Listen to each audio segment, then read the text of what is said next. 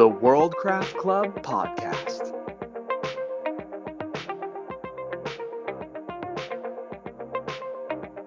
Welcome to the podcast, a time devoted to world building and its impact on narrative, where we discuss any and all topics involving the crafting of fictional settings to inspire your creativity. My name is James. And my name is Seth. And we are your hosts for this delightful half hour.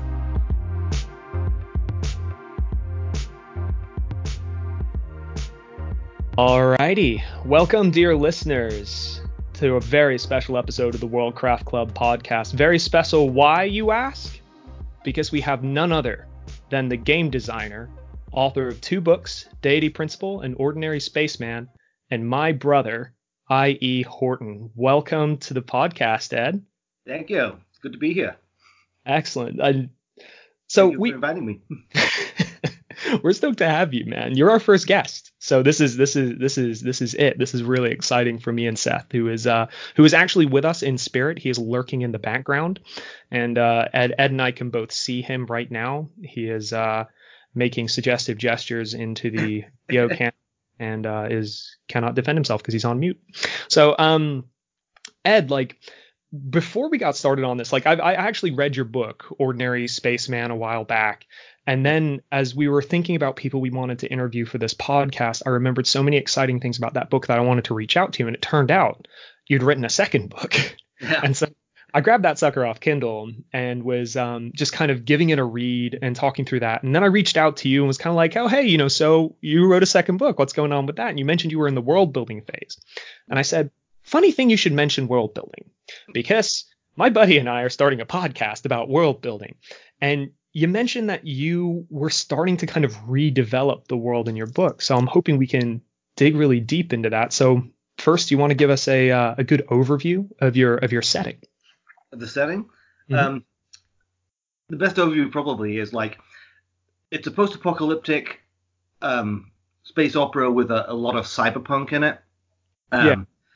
The reason I did it like that is because it's basically like Earth has gone. It's nobody really knows what happened. They just refer to it as the cataclysm. They don't know if it was a war, a alien invasion, a environmental effect, something, whatever it was. And the most important part is the social factor that it had. Yeah. And it was basically it wiped the slate clean. All our former prejudices and things like that had been based in geographic and cultural niches on Earth they were gone. It enabled us now, of course, 400 years after that event, now we're starting to create our own prejudices and new reasons to hate each other. And so that seems realistic. That seems about on point. I think that's a good assessment. It's for finding new ways to be racist. Yeah, basically, yeah. Wow, that's new frontiers in racism, space. Yeah, space. That's really cool. I really like that. So it's. I remember in your last book there was a lot to do with kind of that internet setting as well. That sense of going. I recently played Shadowrun for the first time ever. Seth GM'd it while we were at a con the other day. So we had about 15 minutes of Cyberpunk. And he was telling me about the alternate world that exists in Shadowrun, as you have these kind of parallel substrates of the world going on, and one of them is the net, and your kind of cyberpunk elements really reign through in a lot of your networking and the way that you hold commands of spaceships and things like that. It's very clever. Yeah. And was featured a lot in Ordinary Spaceman, right? The Crystal Knight, your main character. Yes, yeah. A lot of the Crystal Knight was based on William Gibson's work, which is the basis that Shadowrun took from. Ah, that's interesting. So there was a pretty well, really Philip K. Dick was the one who really set down what cyberpunk was, but Gibson, firmed it up and put the whole thing on the map, which oddly enough then brought Philip K. Dick back into the limelight. But a lot of that was the basis of those books was that the highest worth commodity that we have is information. If you look at it, information can be used for anything. It can be used to bring someone down far more effectively than like a military strike. Information can be used to empower yourself. It can be traded. Yeah. Some people have more use for certain information than others do, so it creates its own economy. And it's just like information is the thing, and that's the feel that I brought to Ordinary Spaceman, because the thing that made the Crystal Knight so powerful and so well, apart from later in the book, but no spoilers. Yeah. But the thing that made the character so powerful was that the character was all, control of information, had natural abilities that made them far more almost alive on the InfoNet. Yeah. They were almost like an entity that was part of the overall living entity that was the information network.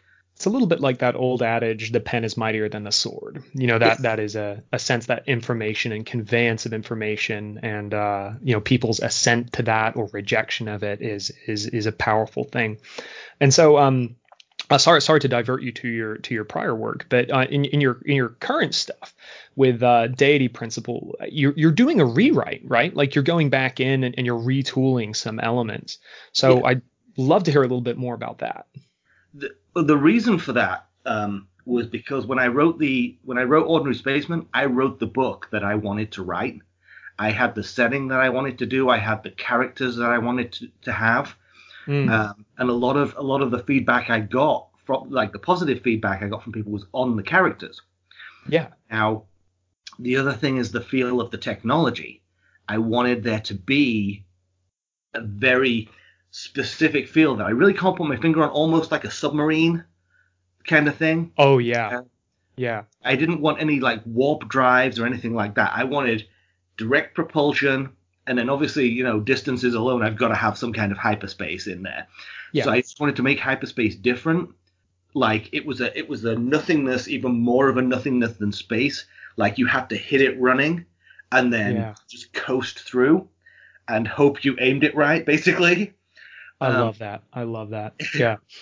That's actually one of the things that I really loved about your book, and I'm so glad you brought it up because I want to tear into that. I love that feel in yours. The idea that spaceships are not fun places to be. They're hostile environments. You are you are cramped in there with a bunch of people, and you have the technology to me always felt quite gritty and quite firm, and there was a sense of claustrophobia that I felt in a lot of your books, which is interesting because one of the things Seth and I like to talk about is that in sometimes your narrative and world building ultimately serve tone. Like there's a feeling you want people to have as they're reading, and I love that idea that the goal. It sounds like, and I don't want to put words in your mouth, so correct me if I'm wrong, but it sounds like you almost wanted to replicate that sense of discomfort. Yes. That space has. Yeah, you are spot on. I mean, I think I'm not sure of this because I obviously haven't read every science fiction book in the world, but I'm pretty sure that mine has the only ever repairing of the sewage system in the middle of a space flight. So I don't think that's ever come up before. Oh, Ed, you are so perfect for this podcast.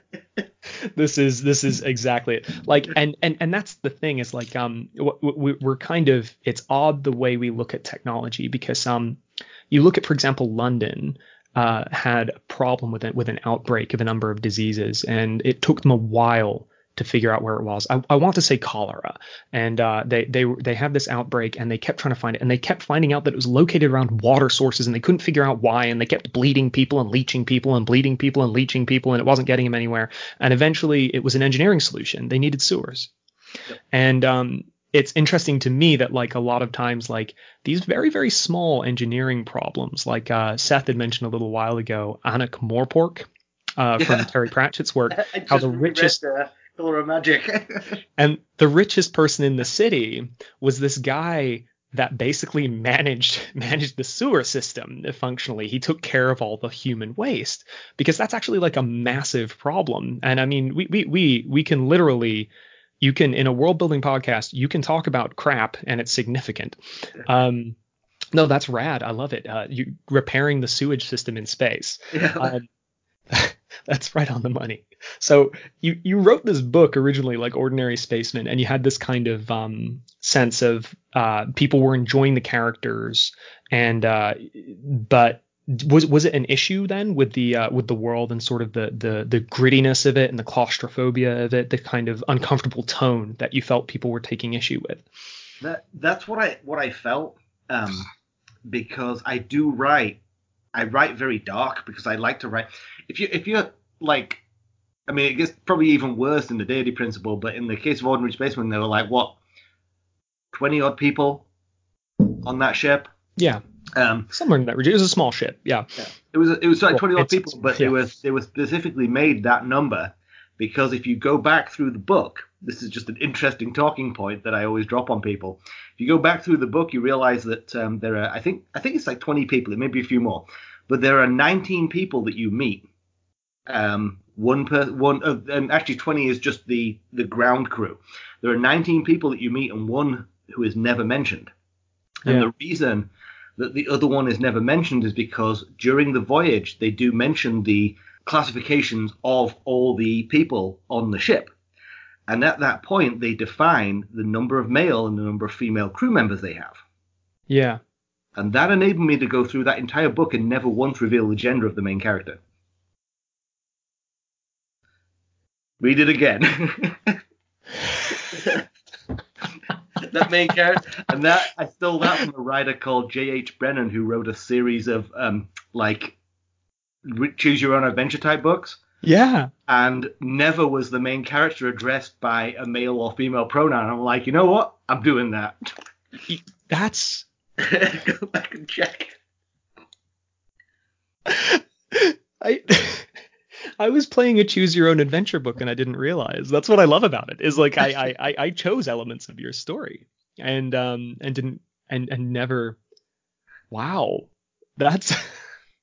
The reason I like to mention it is because it's one of the things in my entire career. Even if I get like a Booker Prize or anything, I think managing to do that for an entire novel is going to be my greatest achievement. I'm gonna read it again. That's amazing. I love that. That's, man. You've thrown me for a loop, man.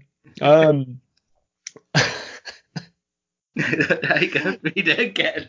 Yeah, I know. You've just totally screwed me up now. So So having gone through your entire first book without revealing the gender of your main character, who I just totally assumed was a he the entire time, totally assumed it. I which could be personal projection onto the character as well, which is a fascinating element to creating a gender neutral or non-specified gender character, is that everybody can literally put themselves into their shoes and walk through that. So that's absolutely fascinating. So here's a good question for you. In your prior novel, you did it. You mentioned that you'd done them in a direct timeline. Like technically, Deity Principle takes place in the same universe as your first novel, Ordinary Spaceman. Yeah. What made you choose a post-cataclysmic event then? Because Ordinary Spaceman, the world was still ticking along. Kind of. Oh yeah. I mean, it was very fractured, but it was present.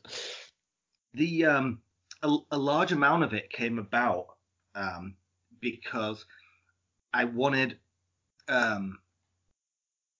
basically a sense of isolation.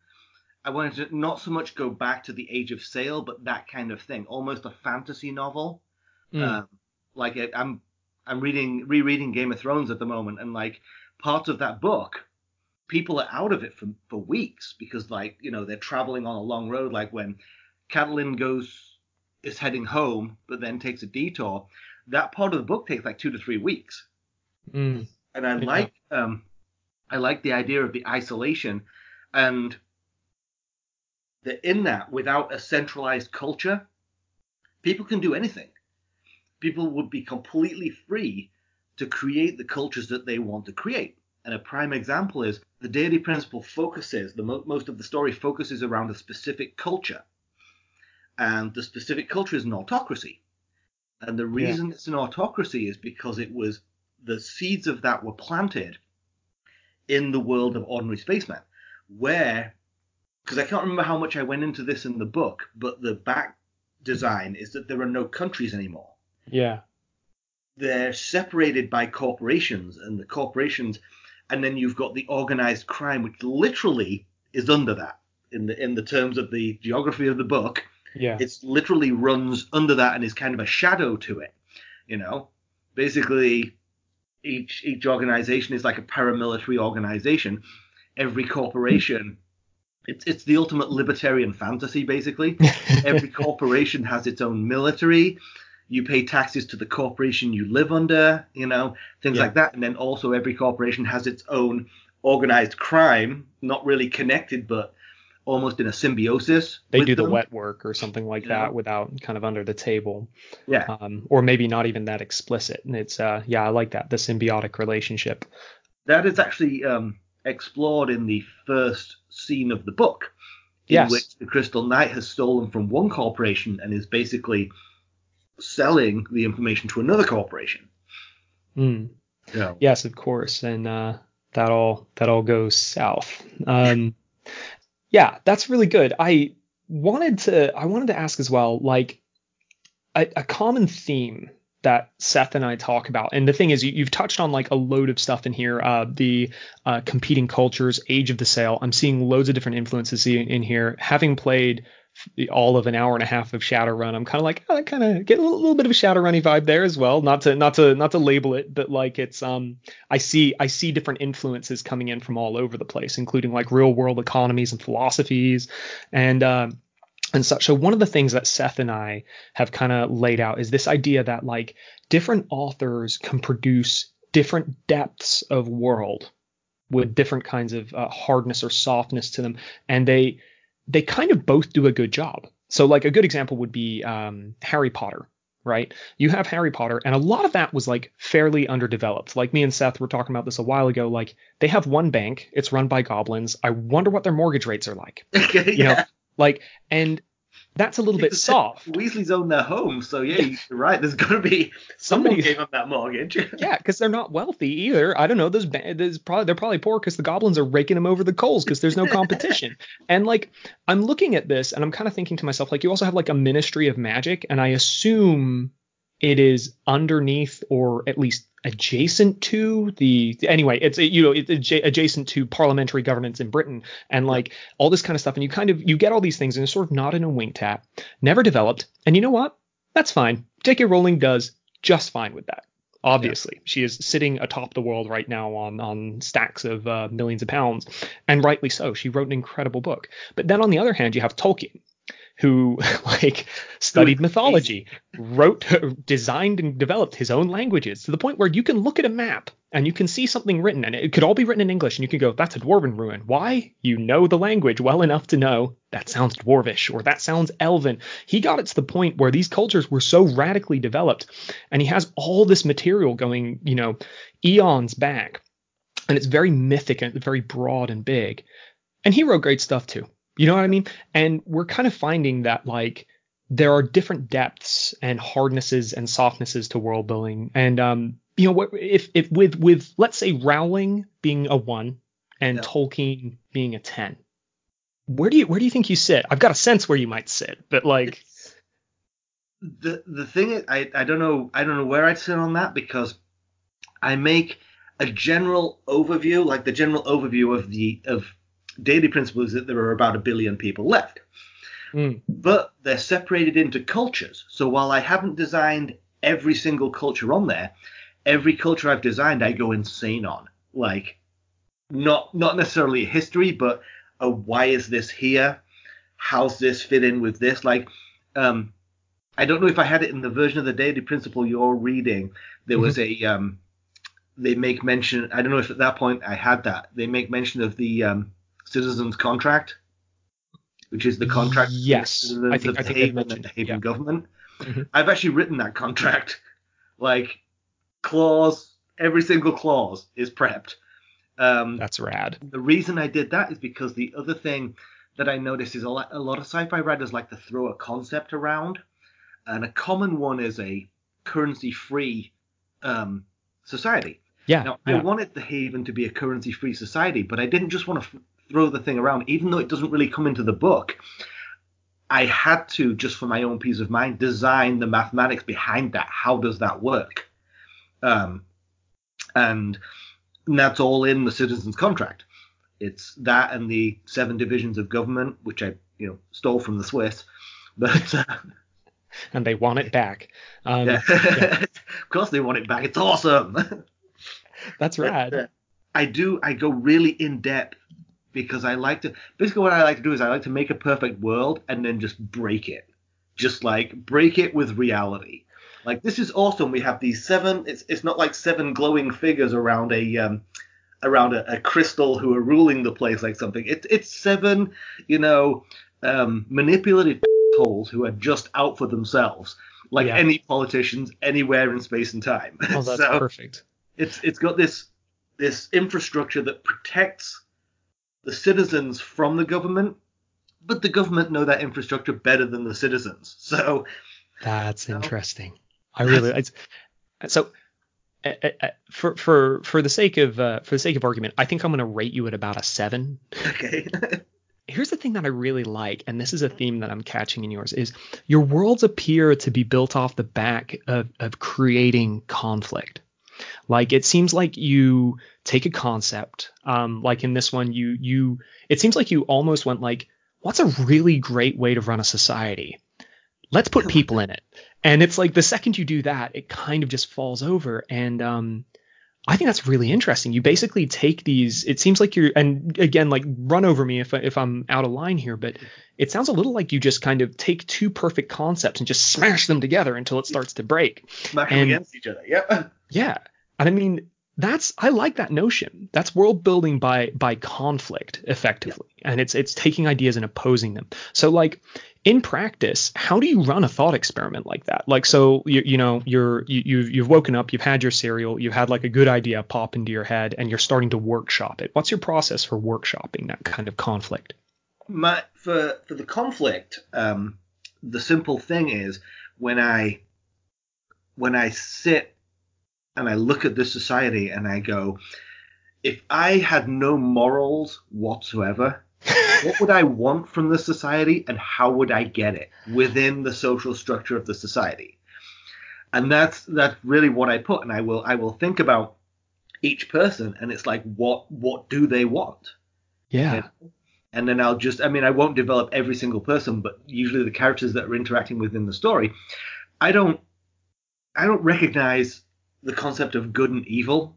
I recognize the concept of people's desires and what they're willing to do to get them. And this is like, nobody's really born being bad. I mean, there are negative feelings out there. Yes. Like, greed.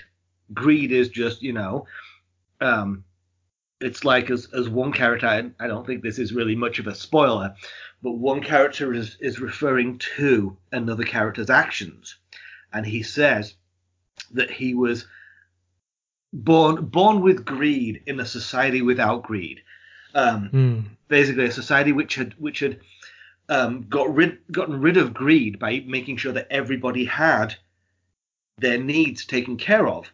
Yeah. Whereas this man comes into that society. Well, he doesn't come into it. He's born into it with an unending greed. He wants more, and there's no real explanation as to why he wants more, because everybody in the society is taken care of. Yeah. Obviously, there is some rationing and stuff like that involved because you got to be realistic. It's not a perfect society, but if I had food and drink and regular facilities every day just there, I wouldn't really want for much more. But I'm not like a materialistic person. But I see, like, in our society, you have people who literally have billions of dollars and they want more, despite the fact if they set off on a spending spree tomorrow, they couldn't spend all that money before they died. It's like Brewster's Millions. Yeah. That's fascinating. I like this notion that you take what is like ostensibly a great idea, something that is cooked up by like a German philosopher 200 years ago, and like, this is great, and then you just put like a nasty person in the middle of it and say, Yeah. how could somebody take advantage of this? Like it's like Ricky Gervais when in that in The Invention of Lying. I've not seen it. I've only seen like the trailer from it, and it cracked me up because one, Ricky Gervais is just a comic genius, and everyone should laugh at him. But it was there was just this whole thing where he realizes nobody in the world lies. He's in a fictional world where nobody lies, and he learns to lie. And so he just takes advantage of it, like completely. You'd walk into the bank and just tell them he's totally someone else, and just he needs their money right now or the world's going to end. And you'd be like, oh, okay, here you go, because like no one's ready for it. And that seems to be the Ricky Gervais invention of lying appears to be a world building methodology in this. Almost like, how can I break this by just putting someone who's entirely self-interested in a system that would otherwise work well with people operating in good faith? If people didn't act like people, it really is. Yeah.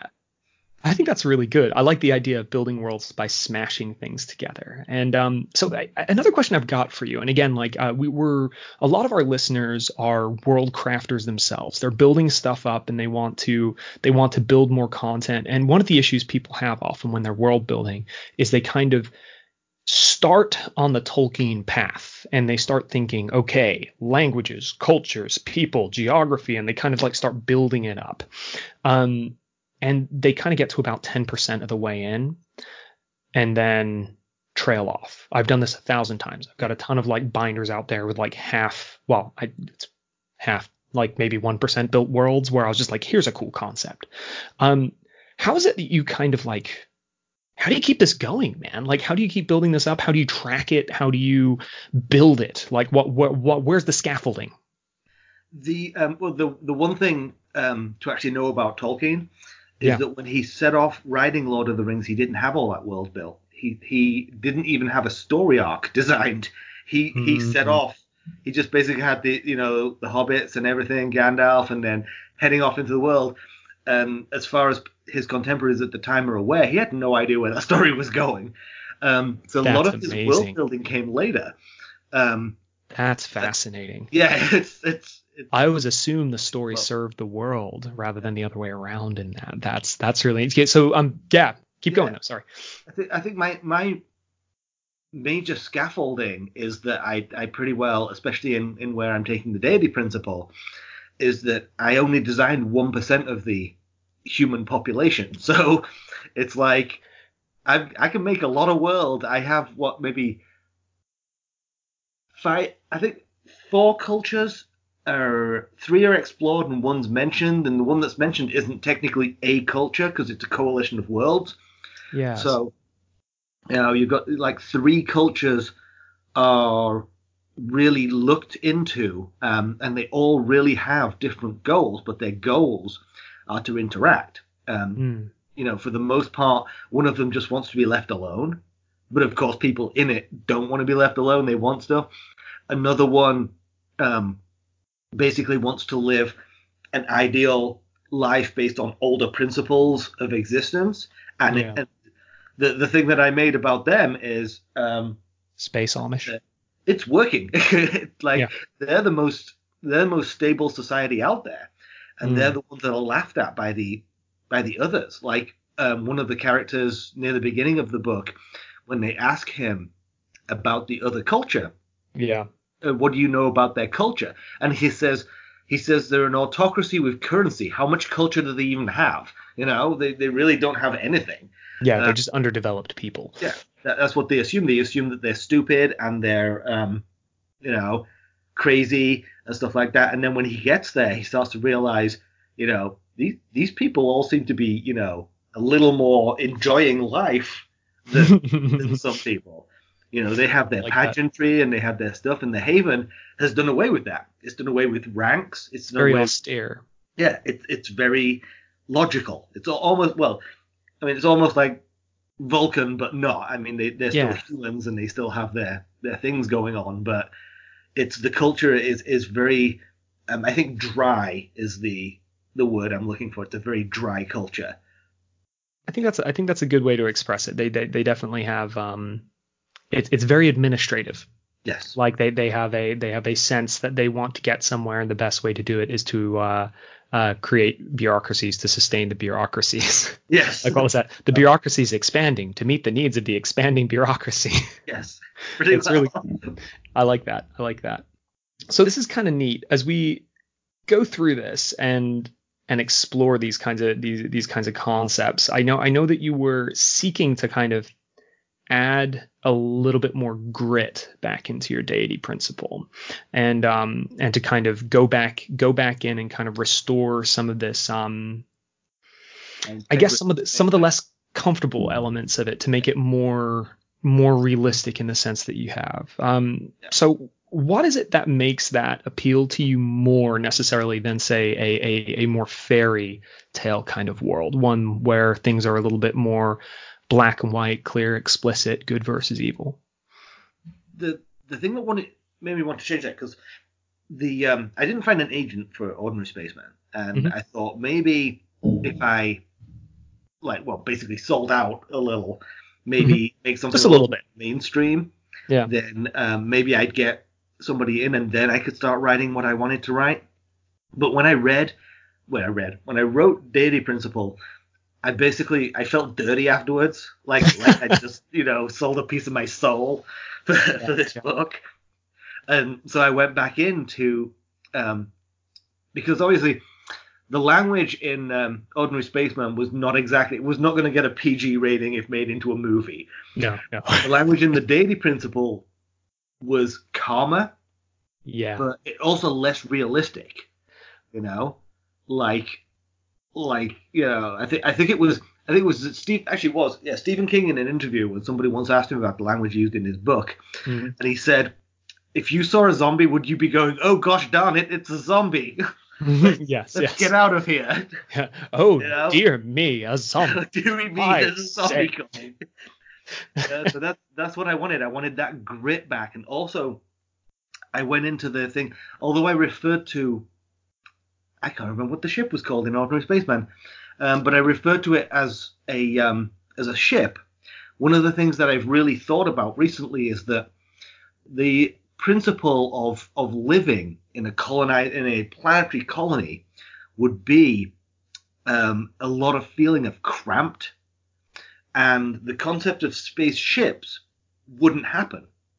They would be, because in a society like that, like building materials and space and everything, especially having, I've been studying like the space rockets that we have, and space is of a minimum. That's not the word I was looking for. Premium. Space is of a premium. And, the concept of spaceships wouldn't happen. I would quite honestly put my reputation on saying there will never be a spaceship. What I've done in Deity Principle now is they've become more like planes, and they're actually referred to as planes. It's like, a crew of 9 people, you're tripping over each other. You all have a very specific job to do. There's no redundancy because, there's one pilot, there's one information technician, there's one engineer. Anybody dies, you're going to want to find a way to get home. Quick. Because there's no redundancy of space. Like when I was looking through pictures of the International Space Station, and all the supplies are strapped to the walls. So you're in like this tunnel like this, and you're working your way through supplies. Because you're not going to have like a supply room, because that space could be used for something else. Yeah, because it's so the comparison here would be like on a ship as we understand it today. There's just a ton of space. Ships are used to haul cargo. Ships are used to move things around. Whereas in reality, I also like your submarine analogy for it too. This idea that like you've got very little space on there, and so the mechanics change. You're not going to have a lot of redundant crew members. You're not going to have supply rooms. It's not just a big floating tub. It's literally you can't step outside. And the idea that on a colony you're in a squeezed up tight thing that's on the ground. In a spaceship, you're in a squeezed up tight thing that's in space. And so the ability to differentiate between the two might actually be kind of minimal. You might just be like, I am in, with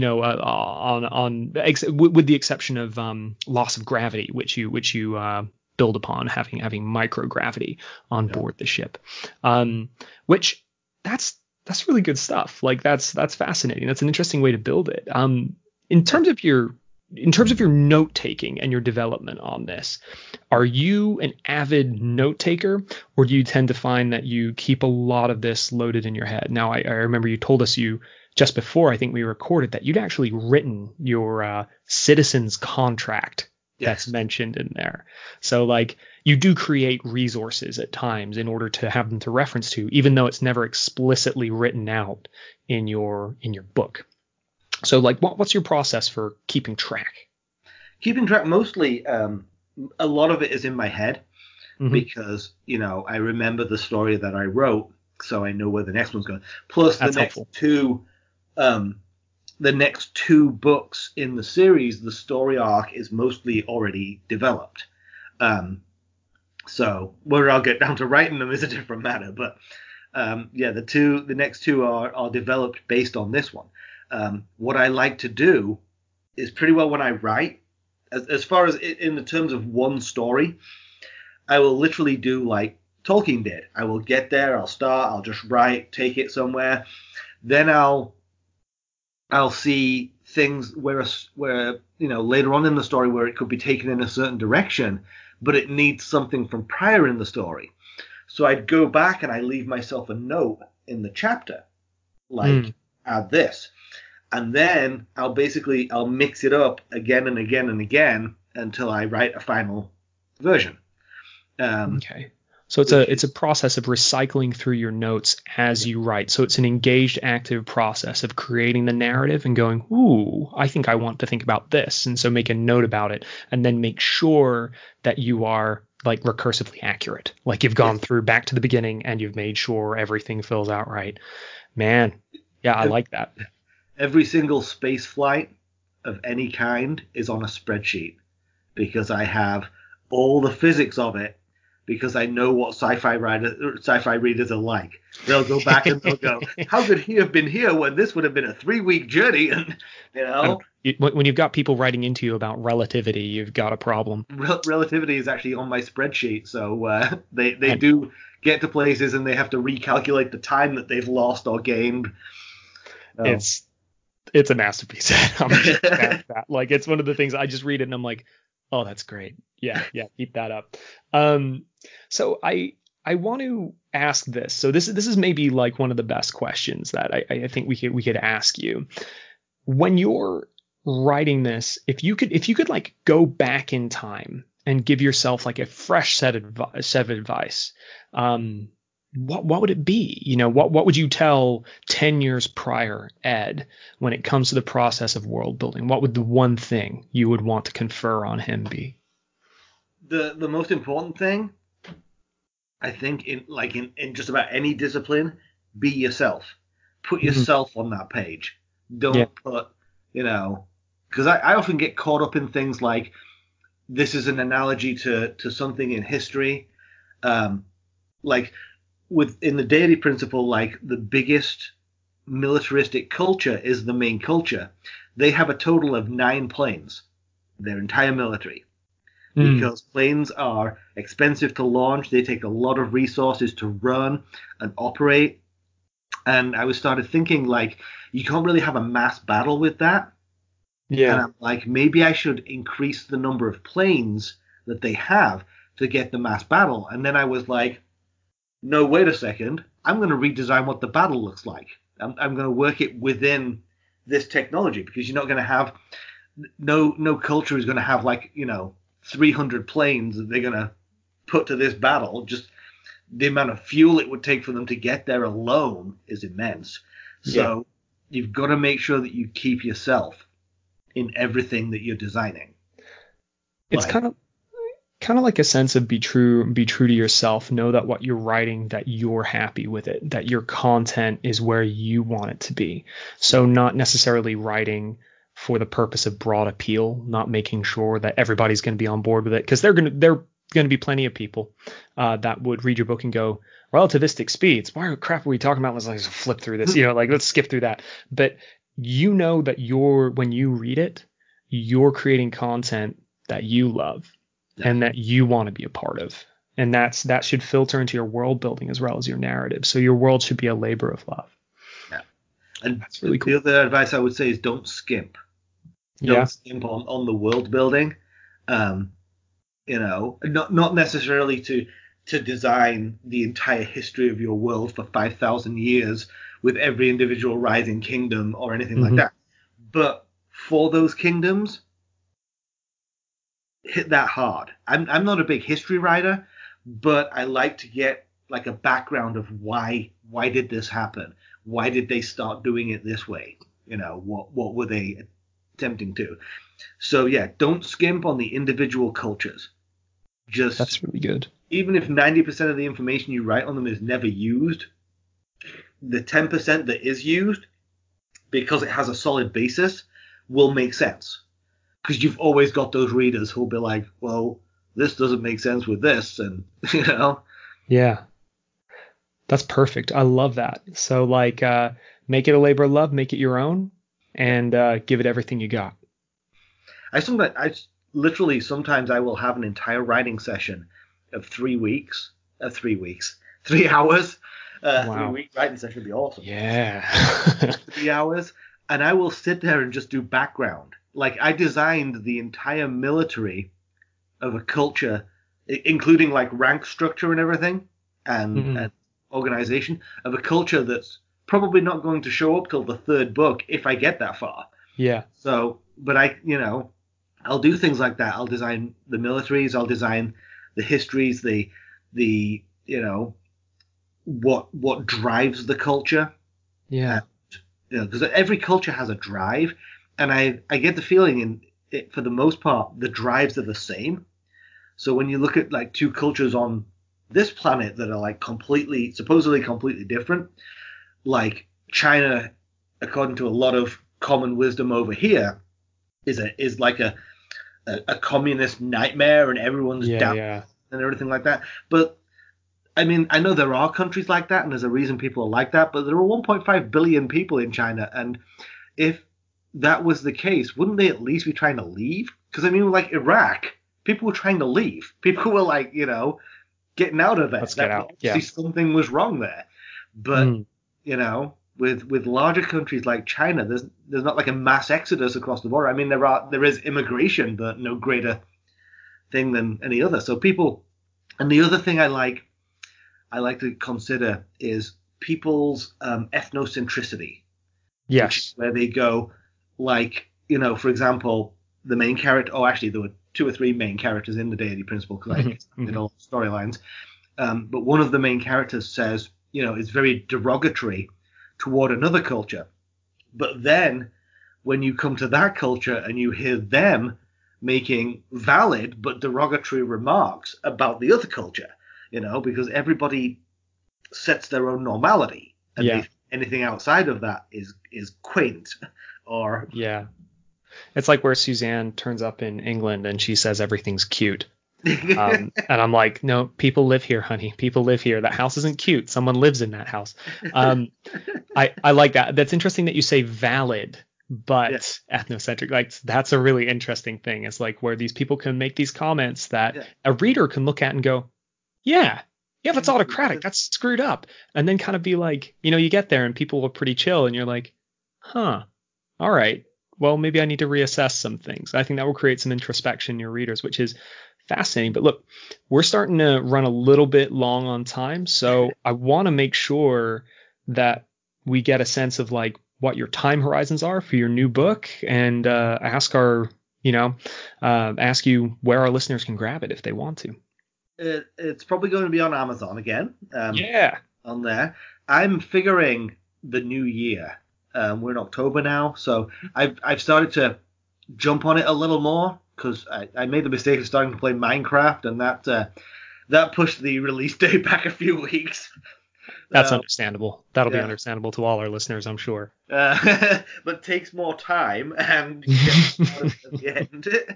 So our readers, our listeners will be able to find your book on Amazon, and that was Ordinary Spacemen was one of them, and the one that you're currently working on, you're looking for a release in early 2020, The Deity Principle. All right, so both are available there, and I believe you have an Age of the Sail themed board game as well.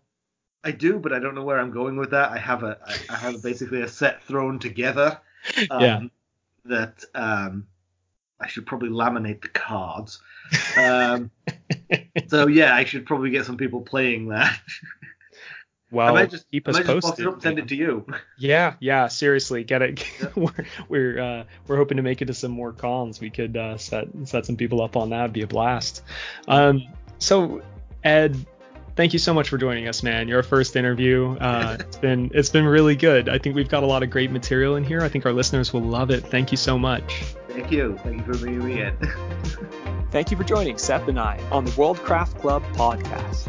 Please go ahead and like us, subscribe to us on your preferred app, and if you use iTunes, rate us 5 stars if you think we're worth the rating. It really helps our numbers. If you're listening here, you're missing out on half the content along with loads of other goodies, so please consider becoming an exclusive club member at our Patreon page, starting at as low as $5 a month. If you have any questions, you can go ahead and jump on our webpage, worldcraftclub.com, to get the latest updates on our blog. We're also available on Twitter and Instagram. This has been the World Craft Club podcast. Thank you for listening.